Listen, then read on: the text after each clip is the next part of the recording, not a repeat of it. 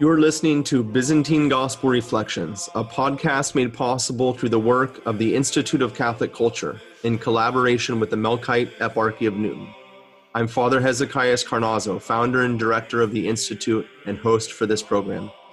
In this podcast, we'll explore the historical and literary context, themes, and significance of the readings for the coming Sunday. This podcast was originally recorded as a video. For the full viewing experience, please visit us at instituteofcatholicculture.org. Well, welcome everyone to our gospel reflection here for Palm Sunday. We're blessed to have Father Francois Beyrouty with us from our Holy Cross Melkite Church in the Los Angeles area, not in Placentia, right, Father? Placentia. Orange County, technically, yes. Orange County was a beautiful, growing community, and we're just blessed to have you here with us as we prepare ourselves for Palm Sunday. You know, in the midst of this crisis we're in our society, we're preparing ourselves. It's all that much more important that we really are preparing in our homes for the celebration of Palm Sunday. So just a blessing to be with you. I'd ask you to open us up in prayer. Thank you, Father Hezekiah, for the invitation, and greetings to everyone who's watching us online, YouTube, or whatever way this is going to get broadcast. It's actually a blessing to be able to use modern communication in this way. So I always start in prayer, not prayer as a formality, but actually prayer as the foundation of everything that we do, because we're not trying to understand something on our own behalf and our own intelligence, but we want the Holy Spirit to guide us in this process, especially when reading His Word. We want Him to guide us in the reading and also in the understanding of the Word. In the Father, the Son, and the Holy Spirit. Amen. Heavenly King, consoler of the Spirit of truth, present in all places and filling all things, the treasury of blessings and the giver of life, come, O good one, and dwell in us. Cleanse us of all stain and save our souls. I also want to add another very important prayer, which I always recommend that people pray both of these prayers before reading the Bible, before opening up the Word of God in any way. It's the prayer that we read before the reading of the Holy Gospel during the Divine Liturgy, although we don't always say it out loud. But if you're praying at home, or even if you're listening to this broadcast, just pause it a bit and feel free to stop and just pray this prayer and realize that God is guiding us in this process of reading and interpreting. So let's pray the prayer together. Shine in our hearts, Master who loved mankind, the pure light of your divine knowledge. Open the eyes of our mind that we may understand the announcing of your good news. Set in us the fear of your blessed commandments, so that trampling all carnal desires, we may live according to the Spirit, both willing and doing everything that pleases you. For you are the light of our souls and bodies, O Christ God, and we render glory to you and to your eternal Father, and to your all holy, good, and life-giving Spirit, now and always and forever and ever. Amen. Amen. Well, thank you, Father, for opening us up in prayer. I'm going to ask you to do something. We probably will, we're not going to do this every time, but maybe, from your own experience, you have a doctorate in sacred scripture, and besides that, giving your homilies on Sunday. And just before we get into the text for Palm Sunday, maybe you could give us some guidance on good practices of Bible study, how to approach the scriptures in preparation for Sunday. Very good. Sure. Thank you. That's very important, because when I give homilies or when I give a class or anything, it's never about me trying to explain something that no one else can figure out, or it's never about me giving the only interpretation or application. It's very important to see that there are many, many aspects of every biblical text. There are many historical elements of it, and there are many applications that can be made. And that's the beauty of the Bible, is that for the last 2,000 years, and of course even in Old Testament times, people of all sorts of cultures, people of all sorts of regions, all sorts of languages have read the Bible and found it very relevant in their life. How could this be? What other book is like that can be so applicable? So one of the major principles that I always share with people, explaining how to read the Bible, is that if you think of two an analogy of two things. First, the difference between a window and a mirror. Everybody, maybe you're sitting at home. If you're sitting at home with no windows, then maybe you're in prison. But if you're in prison, God bless you as well. But for the most part, every room has a window.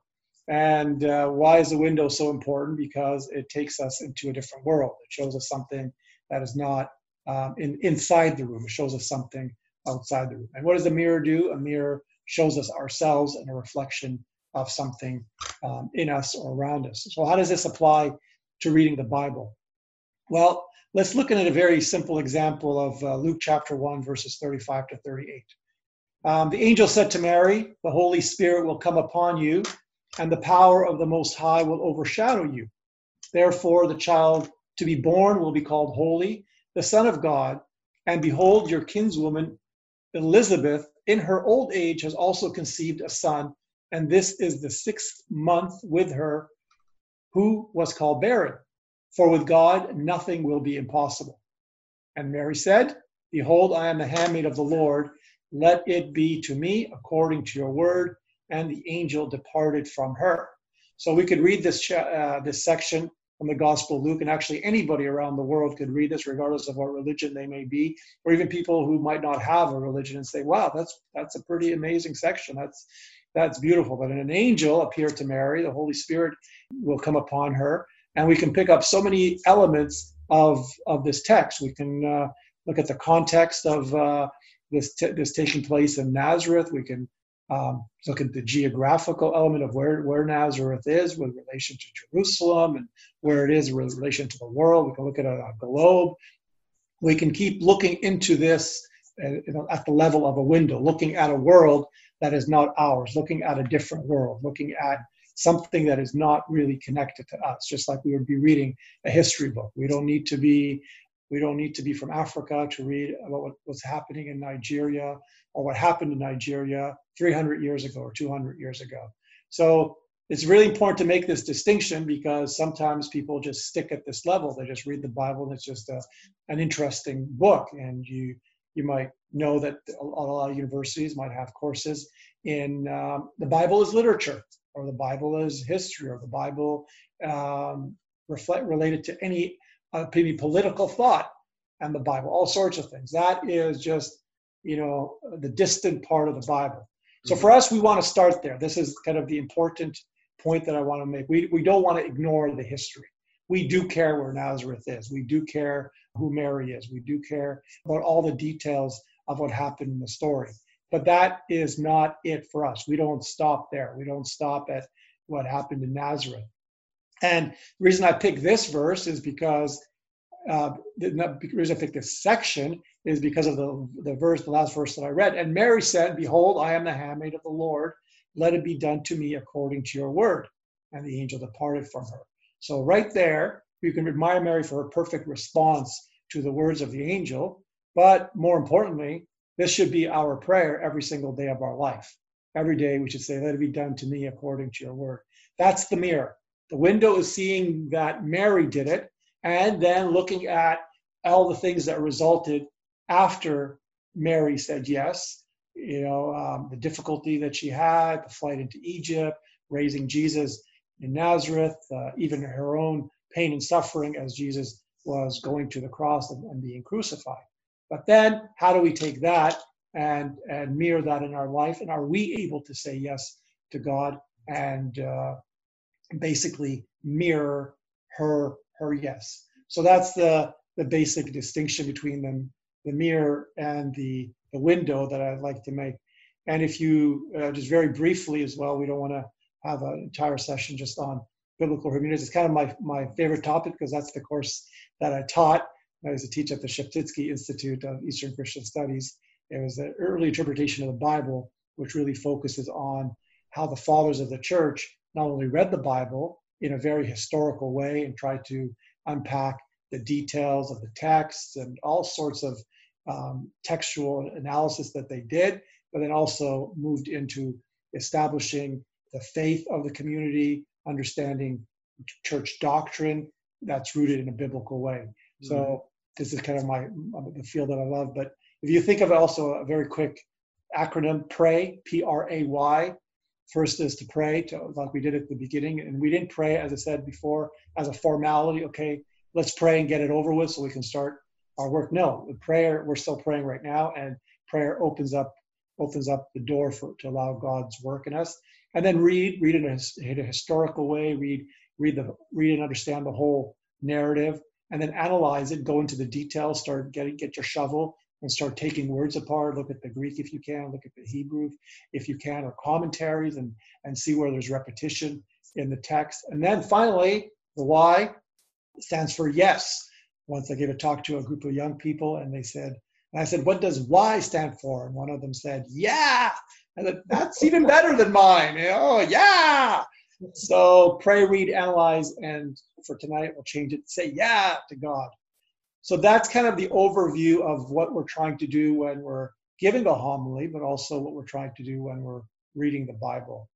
And finally, before we get into our text for today, there's a saying that I read a while back, and I love it. It's that there are more people who have heard of a Bible than have one. There are more people who have one than read it. There are more people who read it than understand it. And there are more people who understand it than actually live it. So that helps us understand this transition, or see this transition from hearing to living the Word of God. Mm-hmm. And you might ask, well, is that how the early church read the Bible? And the answer is absolutely. That's rooted in both the Old and the New Testament, actually. Well, let's look at the New Testament for a little bit. There are two passages that I want to highlight. Number one is the story of Emmaus. A lot of you know, I think everybody knows the story, but there's some nuances here that I just want to highlight. I don't want to read the whole passage because it's kind of long. But the two roads the two that were on the road to Emmaus, while they were talking, verse 15, we're in chapter 24 of the Gospel of Luke right now. While they were talking and discussing together, Jesus drew near and went with them, but their eyes were kept from recognizing him. That's why we need to pray. Their eyes were kept from recognizing. We can't recognize what God wants us to recognize in his word if we don't pray. Their eyes were kept from recognizing him. And then he says to them, what is this conversation which you are holding with each other as you walk? So, number one, Jesus did not need to know what the conversation was. He already knew. He didn't need to ask them. He could have said, okay, this is what you're talking about. But he asks them because what happens here is that they begin to recount the story. They go into the details of the story to show Jesus and to remind themselves that they know the different stages of the story, but they've missed the very important element, because it says, but we had hoped that he was the one to redeem Israel. Yes, and besides all this, it is now the third day since this happened. So they've got the whole story, except they don't have the answer. They missed the last part, which is the important part. And that's where Jesus says, "O foolish men." And this is the important part related to biblical interpretation and exegesis, where he says, "O foolish men and slow of heart to believe all that the prophets have spoken." So all the prophecies preparing for Jesus in the Old Testament. And then Jesus goes on to say, was it not necessary that the Christ, that's the Greek word, Hebrew word, the Messiah, should suffer these things and enter into his glory? Suffer and glory. And beginning with Moses and all the prophets, he interpreted to them in all the scriptures the things concerning him. So once again, the context here, beginning with Moses and the prophets. What is with Moses? Is it just everything Moses said? Well, in a sense, but it's actually more importantly, everything Moses wrote, which in the Old Testament is the first 5 books, the Pentateuch, which are called the books of Moses. And in the Hebrew breaking up of the Old Testament, or the categorization of the Old Testament, we have what's called the Tanakh, the Torah, the prophets, and the writings. So what Jesus is saying is, I am fulfilling everything that was written about me in the entire Old Testament. So that's what that phrase means in context, beginning with Moses and the prophets. And then finally, he sits with them at a table, as we know, and he blessed the bread and broke it and gave it to them. And this is the important part here where I'm getting to, their eyes were opened and they recognized him and he vanished out of their sight. So that's the pattern that we want to have in our life when reading the Bible.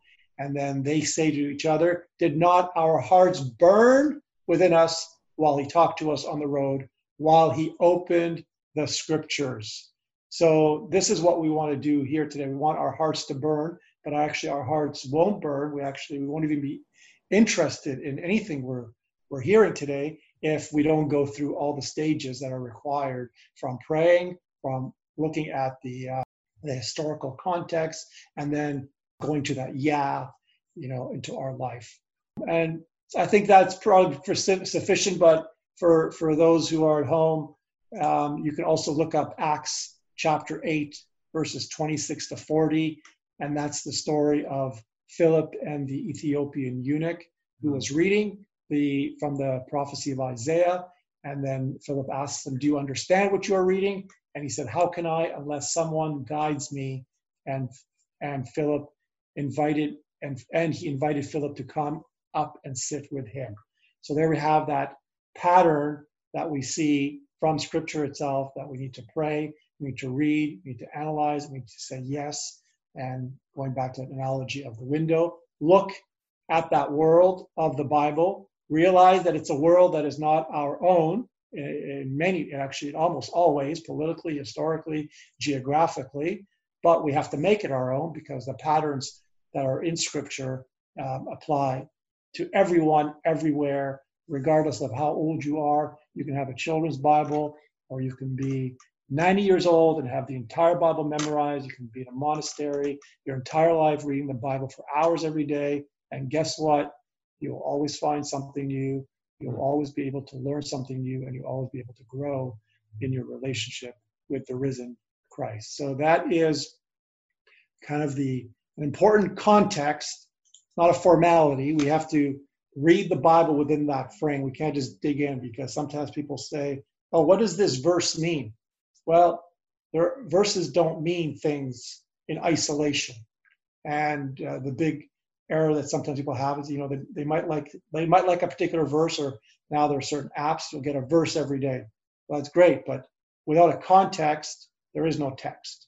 There is no verse that exists in isolation, and we have to be able to place it in that larger world of where the verse is in the chapter, where the chapter is in the book, where the book is in the New Testament or the Old Testament, and where that fits into the entire, this is a very important word, the plan of salvation, the biblical narrative from creation to the end of time, to the book of Revelation, and to the consummation of all things. And that's particularly important during these weeks of Lent, a great Lent, because we also use the liturgy of St. Basil the Great. Of course, we don't use the liturgy of St.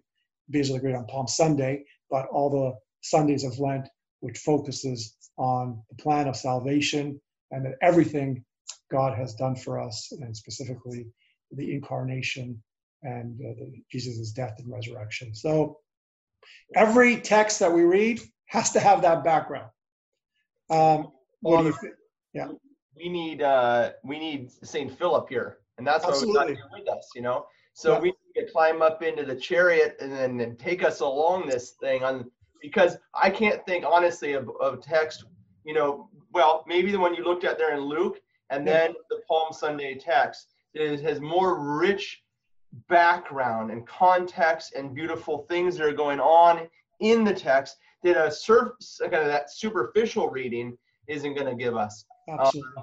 And we need someone to guide us through it. So why don't we jump into that here in John chapter 12 and take a look at this gospel that's given to us. How does that sound? Perfect. Well, unfortunately, the chariot I had outside just left, so we can't jump in the chariot. So we have, our audience has you and me. So we'll do our best to take care of this in best way we can. And as Father Hezekiah may have said in the past, or said, I'll say it on behalf of both of us. What we are going to share with you today, it only scratches the surface of the historical context of the Bible and what you can apply to it. Everything we share with you, take them as patterns, but also don't be afraid to find an application in your life that we may have not pointed to. That is very important, because we are not trying to crack open a text that has hidden meaning that we have been given secretly. Right. That is really important. It's that this text is for you to open up, regardless of if you have never, ever opened up the Bible. Start today. Open up the Bible, get a good Catholic study Bible, look at the footnotes, and start that way by realizing that Bible texts are never seen in isolation. And we're going to show you everything we're going to do today. Hopefully it'll be helpful for this reading, but more importantly, this is my hope, more importantly, it'll be helpful for you every time you read the Bible and some of the questions that you need to ask yourself. So this is where does this fit into what I was saying before? So we prayed. Now we read. We're not going to read the text, because I think you're going to have to do that at home, so that we're not taking more time. But you know the text today is John chapter 12 verses 1 to 18. So pray, read. Now we're going to do a little bit of the analysis, and literally there are hundreds, if not hundreds and thousands and hundreds of thousands of books on analysis. And if you ever go to the Society of Biblical Literature, any biblical conference, you'll find hundreds of commentaries on different angles of how the Bible can be seen. So now we're going to try to hit at least an element, a very, very small section of the analysis. And regardless of how much analysis you do some sort of analysis. So let's just jump right in here. Right in. So basically, we have in the gospel a very important first point. Where do we start when we do an analysis? Well, this is the Gospel of John. Okay, so there are 4 gospels: Matthew, Mark, Luke, and John, and 3 of them are called synoptic gospels. And then there's the Gospel of John, which has a different order and it has a different focus. The conversations and the narratives are a little longer, and they have a different style. We won't get it, but it's important to understand that we're dealing with the Gospel of John. And another very important question, well, where does our section fall within the Gospel of John? We have to be able to place it. Is this at the beginning of the Gospel of John? Is this like the first thing Jesus says after he's born, or is it after the resurrection? Where does this take place? So number one, this takes place in roughly the middle. There are 21 chapters in the Gospel of John. And why is this important? Because if we go back one verse before is chapter 11. Is that kind of strange how that happens? The chapter before 12 happens to be 11 in my book, in my Bible. Hopefully it's the same with yours. So this is a very, very important context here, because it's the story of the raising of Lazarus. And we know in our Byzantine tradition, Byzantine Catholic and Orthodox tradition, is that we celebrate the raising of Lazarus Saturday, on the Saturday before Palm Sunday. And also, as a historical note, people sometimes wonder, why do we start the Great Fast on Monday rather than on Wednesday, Ash Wednesday? In the Roman Catholic tradition, we started on Monday because the way we calculate the 40 days is slightly different. We start on Monday, and the last day of the Great Fast for us is the Friday before Lazarus Saturday. And then Lazarus Saturday starts an entire separate fast. The fast isn't over. The 40 days of the fast are over, but we start the week preparation for the fast. So in a sense, that becomes a direct focus on and preparation for the death and resurrection of Christ. So the first thing that our liturgical tradition puts on the first day of that new week, that week of preparation, is the story of the raising of Lazarus, which actually is perfect because it's actually in chapter 11, right before the verse that we are about to read. Why is that important? Number one, because it's a resurrection story. So guess what? The liturgical tradition and the biblical tradition work hand in hand. In fact, the liturgical tradition tries to mirror as much as possible, or to show the larger worldview of the biblical tradition in ways that are much shorter, because we don't have time to read the entire Old Testament and New Testament. So we're given kind of pointers as themes for our reading and our liturgical life. So the story of Lazarus, of course, we have Lazarus who dies, and Jesus says, our friend Lazarus is asleep, but I'm going to wake him up. There's a bit of a play on words here, because the word resurrection in Greek literally means to stand up, to get up. Anastasis. So stand up. So he's sitting down or he's sleeping, and Jesus is going to resurrect him. And this is the weakness of translations. I'm going to raise him from the dead. I'm going to raise him up. So even when we speak of the resurrection of Jesus, he is raised up. He's getting up. So right away, Jesus starts by saying, I'm going to wake him up. I'm going to raise him up. Right? And then the irony here, there's two ironies that take place. One is Martha and Mary said, if you had been here, my brother would not have died. Well, the irony is, it's that he is going to rise because Jesus is there. Jesus shows that he has the power over life and death. And so this is a very important preparation. We don't want to have an exegesis of this section, but this is a very, very, very important context to keep in mind, especially liturgically, is that Jesus, as we start Holy Week, it's a very emotional time for everyone, even as I would say, even for, but perhaps especially for priests, because we're there for all the prayers in the morning and the evening for 5 days. So it's a wonderful experience to go through, because you're going through all the Gospels and you're going through the experience of what happened to Jesus from the bridegroom service all the way up to the death, and then, of course, the great Hejme and the glorious celebration of the glorious resurrection. So this leads us to that week and reminds us that although we're going to start our prayers that focus on Jesus' suffering, his betrayal, his death, his hanging on the cross, but we see it within the frame of, well, hold on a second.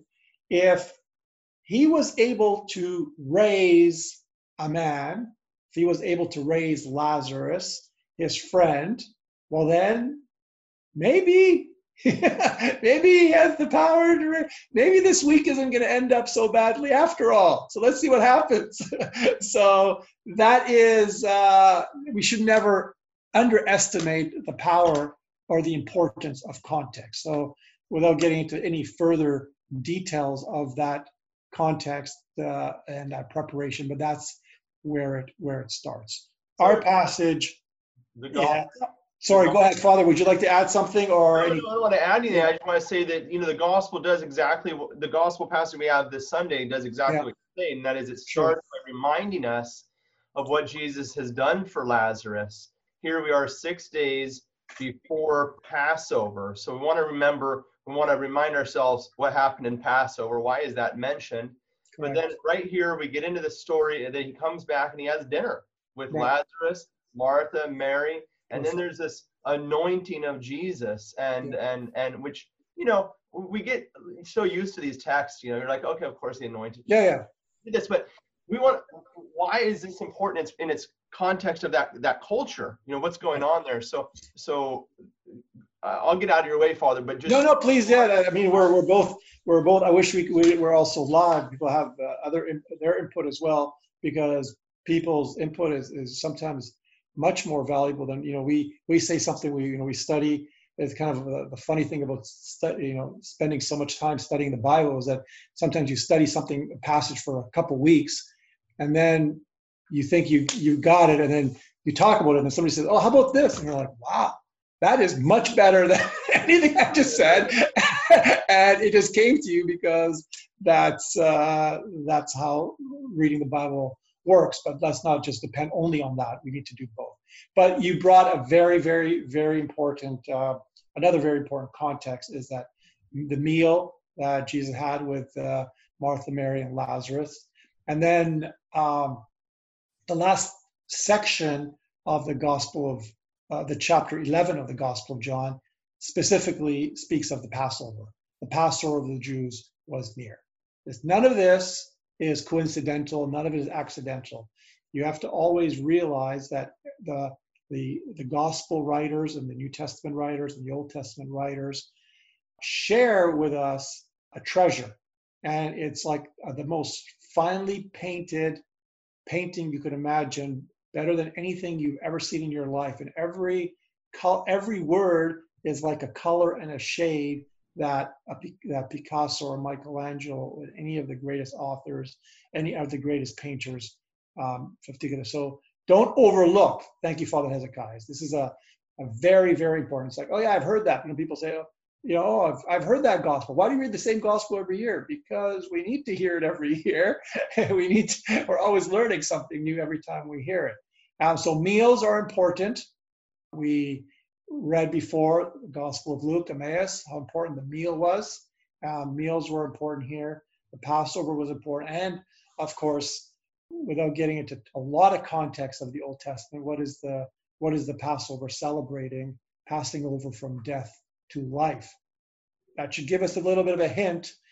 Sometimes in my classes or my talks, I carry a little bell, bing, bing, bing, bing, or a ball. Texts need to ring. If they're not ringing, if there's nothing that is ringing off the text that we're reading, if there's no context that we see, we're reading the text at a very flat level. So sometimes I carry a ball because it actually serves as two purposes. It wakes people up. I've accidentally put them to sleep.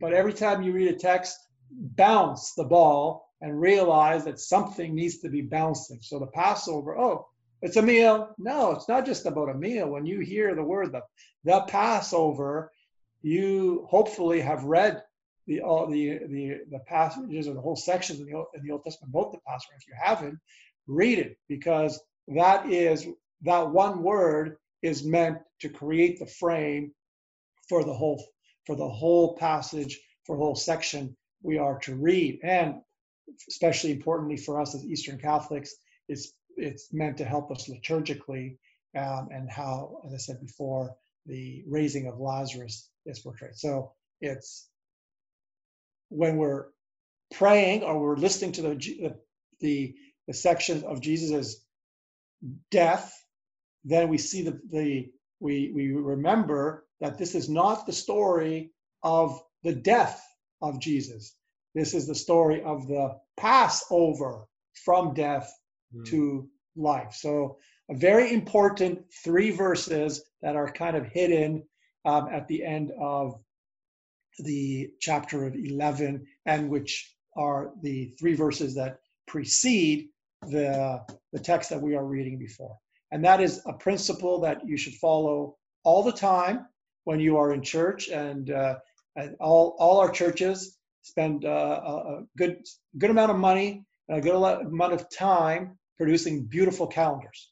The calendar that we have of our diocese, our eparchy, is magnificent, not only with different years on different themes, but also it has the readings for the Sunday. So at home, you need to don't just show up to church and then see what the priest has to say. Oh, well, that's important, or the deacon. But read it at home, and then so you'll have more time, because we don't have time in church to go into all these details. And when you read at home, don't just read chapter 12, 1 to 18. Read a chapter before and a chapter after, and see where this is couched, where this is framed, where this is placed. So we get the context. So that's the context. And the first part of this, after we see the context, is the anointing at Bethany. So 6 days before the Passover, Jesus came to Bethany, the home of Lazarus. He had raised from the dead, and they made him a supper there. And Martha served, while Lazarus was one of those sitting at the table with him. So one of the things very important to focus on when reading the text is people, places, and what is happening. So context of the Passover, as we said, Bethany, Lazarus, a meal. Very simple, because we are preparing for Jesus' death, but we prepare for it with a meal, and we end with a meal. That's an important thing. We begin with a meal here, but also where is this placed? Where is the reading of the Bible placed in the liturgy right before we begin the preparation for the Eucharist, liturgy of the Eucharist, right? So we are beginning the preparation for the meal, and ultimately all this is that we prepare ourselves for the final mystical banquet with our Lord in heaven. Okay, so there are actually two sections, two separate sections. Well, there's nothing in the Bible is actually separate, but two sections that are found in the reading for today. It's the anointing of at Bethany, but also the entry into Jerusalem. Father Hezekiah, did you want to add anything to that, or just focus on anything particular? Yeah, go ahead. The only aspect was this anointing in its original context, yes. Because again, that's the context I want today. Sorry, say again. My apologies. It's a little strange for us today. Most people don't walk into our homes and we somebody special comes and we go pour our olive oil jar over their feet. So. Right. Help us understand that in order to stand in there and see it happen, So this anointing, as I said, always see this, that every text as bouncing or reverberating or seeing echo of a text. All these things are very important, because what happens what happens after Jesus dies? He's anointed, and he's anointed with very costly ointment. And what happens at his birth?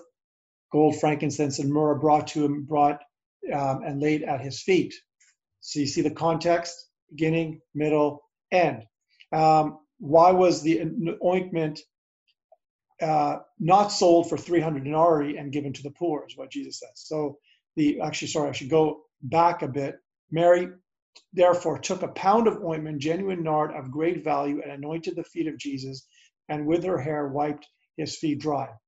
The key element of this passage is that she is prefiguring or preparing him for his death and resurrection, as mirrored also at his death and resurrection. So once again, it's very important to see these texts as framing the passage for the passages that are to come, and for the larger theme that is found as we enter into the second part of the Gospel of John.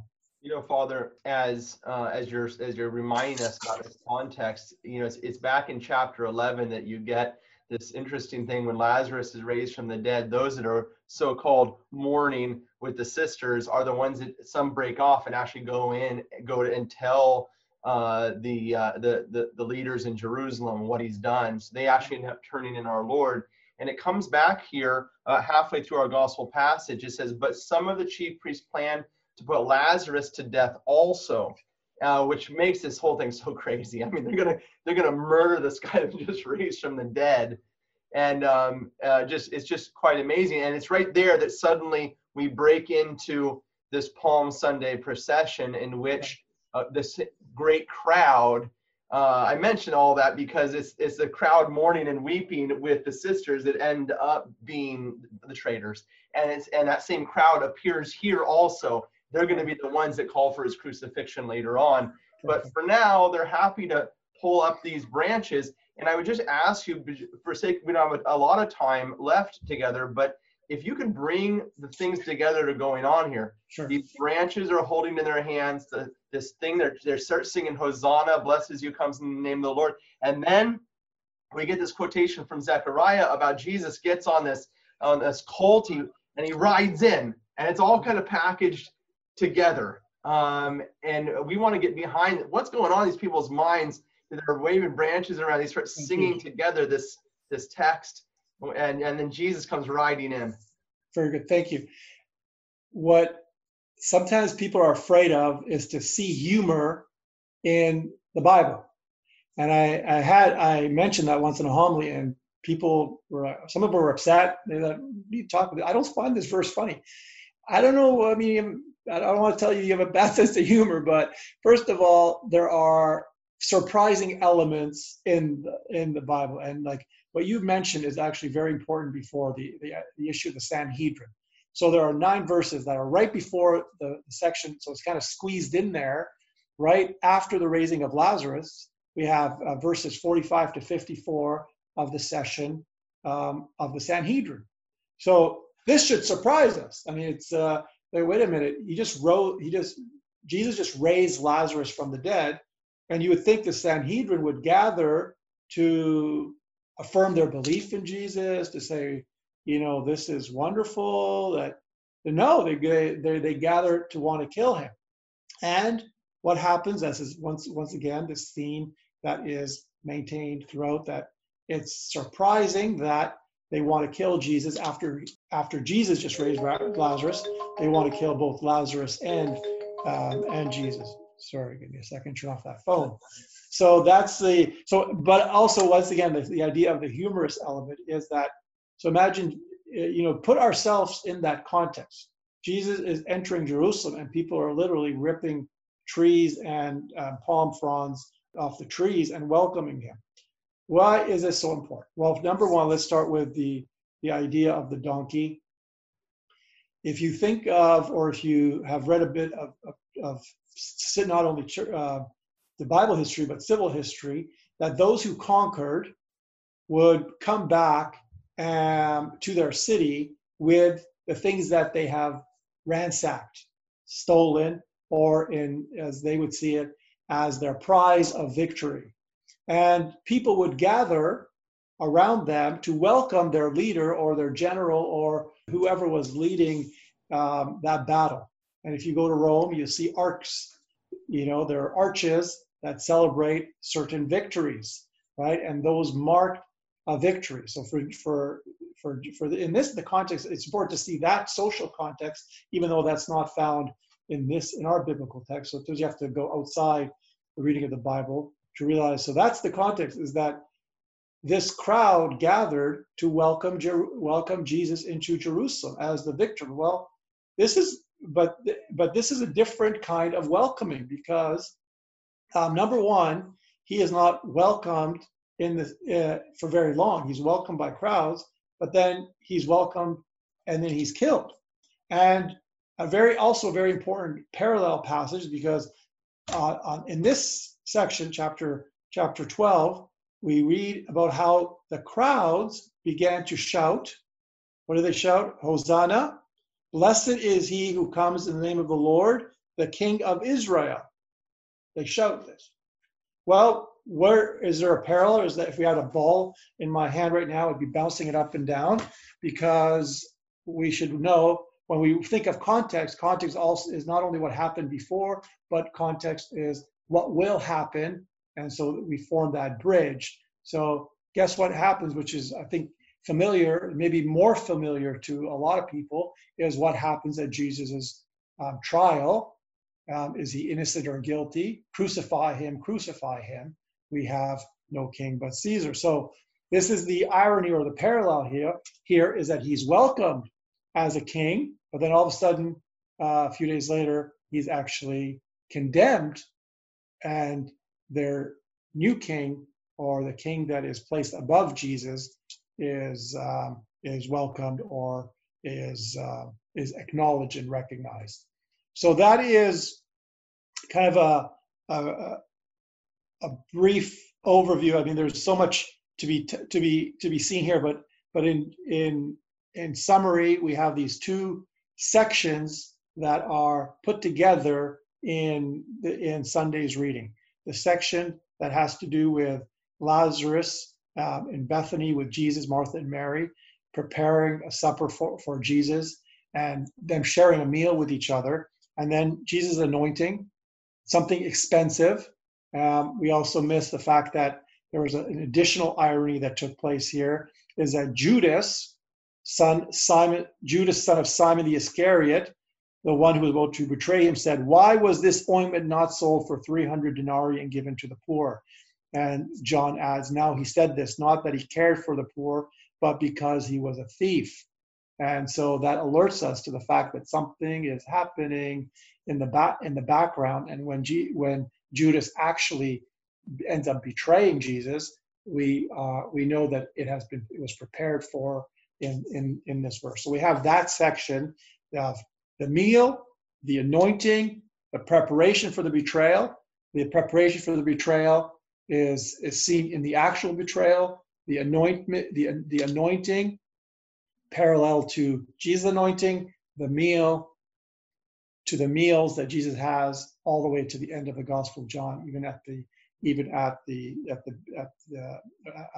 beach, at the lake, as he has a meal. So that gives us an important frame, important lens to be able to see this and say, okay, now that you understand the lens, now that you understand where this is all going, let's start with the journey. And that journey begins Jesus entering victoriously, Jesus entering with a lot of pomp and circumstance, and then parallel here to the fact that Jesus' entry is completely reversed or his welcoming is completely reversed in a few verses, a few chapters later.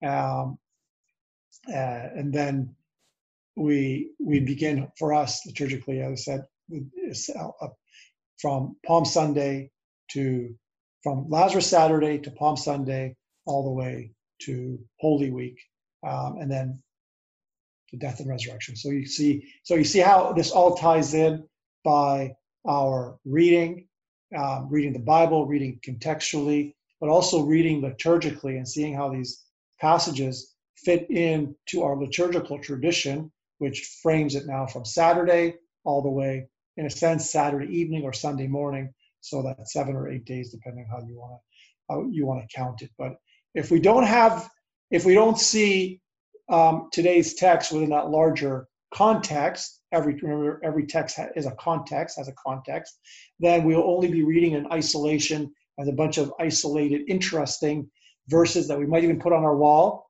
We might have them engraved somewhere or put on our t-shirt, great t-shirt, or some people tattoo. Okay, great. You really want to tattoo something, tattoo the whole Bible, tattoo the Old Testament on one side and the New Testament on the other. That way you can cross-reference everything, right? But that's how we read the Bible. You have to cross-reference things here and there. So let's just, before I close, I know we're limited on time, but let's go back to see how this all fit into what I was saying before. So we prayed, we read, we analyzed. So are we saying yes to anything here? What's our yes?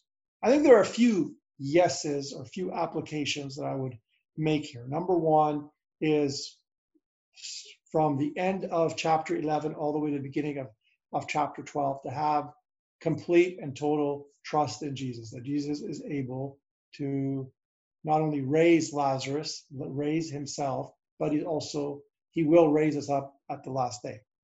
And our faith is not only about the end of time, it's about today. Today, we're in a very difficult time around the world. A lot of people are on lockdown. The coronavirus is spreading. It's like, for a lot of people, it's like a movie. It's like a worst kind of movie it's worse than a movie, because at least in a movie, you can turn it off. We're living very difficult times. Are you able to trust that the Lord, that Jesus' power to raise Lazarus, to raise himself from the dead, is able to bring us through this if we are wise and cautious? And not only that, but also on a personal level, are we able to put our fears aside and continue to live our faith with joy, with peace, with love, with hope in the resurrection, despite everything that is going on around us? Or should we take it a step, can we take it a step further and say, despite everything around us, are we able to realize that none of that is important? None of that is more important than our faith. So that same Lord who raised Lazarus, who raised himself, this is the yeah part of things, this is the yes in our life, he's able to conquer our fears. If he's able to raise Lazarus, well, he is able to destroy death for Lazarus and destroy death, his own death, well, then he is able to destroy our fears, our anxieties, our financial troubles that we're going to go through, right? Then another very important application is to see our life liturgically. Everything we do is done liturgical. And we don't just read the Bible alone. We read the Bible alone to study the context, understand it, but we also read the Bible, and actually even more importantly, we read it as a community of believers, because that's where we read the Bible, we break open the text, and we also break the bread and distribute it to each other, and that's where we see ourselves as a body of Christ. So we have those immediate applications. And then finally, we could definitely go on for much longer, but I'll just share with you on a personal level, a final application that I think is very important is how we sometimes shift so quickly from welcoming Jesus. We might go to church on Sunday. We say Christ is risen, but then we're outside gossiping about somebody. Or as soon as we celebrate the Eucharist, we receive the bread and wine that became the body and blood of Christ, but then rush out of the church and then as if nothing happened. Are we part of that crowd that welcomes Jesus and then denies him? Or do we want to be part of the crowd? And that's actually the church. The church is that crowd that welcomes Jesus and is consistent in their welcoming with Jesus, not having the spirit of the world that, says Abba, Abba, Abba, but then at the end of the day, our actions are not recognizable. So don't forget that the application of this text is key. Do the groundwork of everything we did. Study the context. Pray, study the context, see the overall narrative. But then sit down now after we finish this session, turn it off and give yourself 5 minutes, 10 minutes, 15 minutes. How have I welcomed Christ and how have I not welcomed Christ? How have I rejected Christ? How have I failed in many times in my life, for us as priests as well, to be a good witness to Christ? How have I said that I'm a follower of Christ and that I want to dedicate my entire life to him, but then all of a sudden my words, my actions don't necessarily always reflect that. So that's the bridge that we want to cross over. Without that, this becomes just theoretical. More people have heard of a Bible than have actually lived it. So this is what we want to do. We want to hear about it. We want to read it. We want to live it.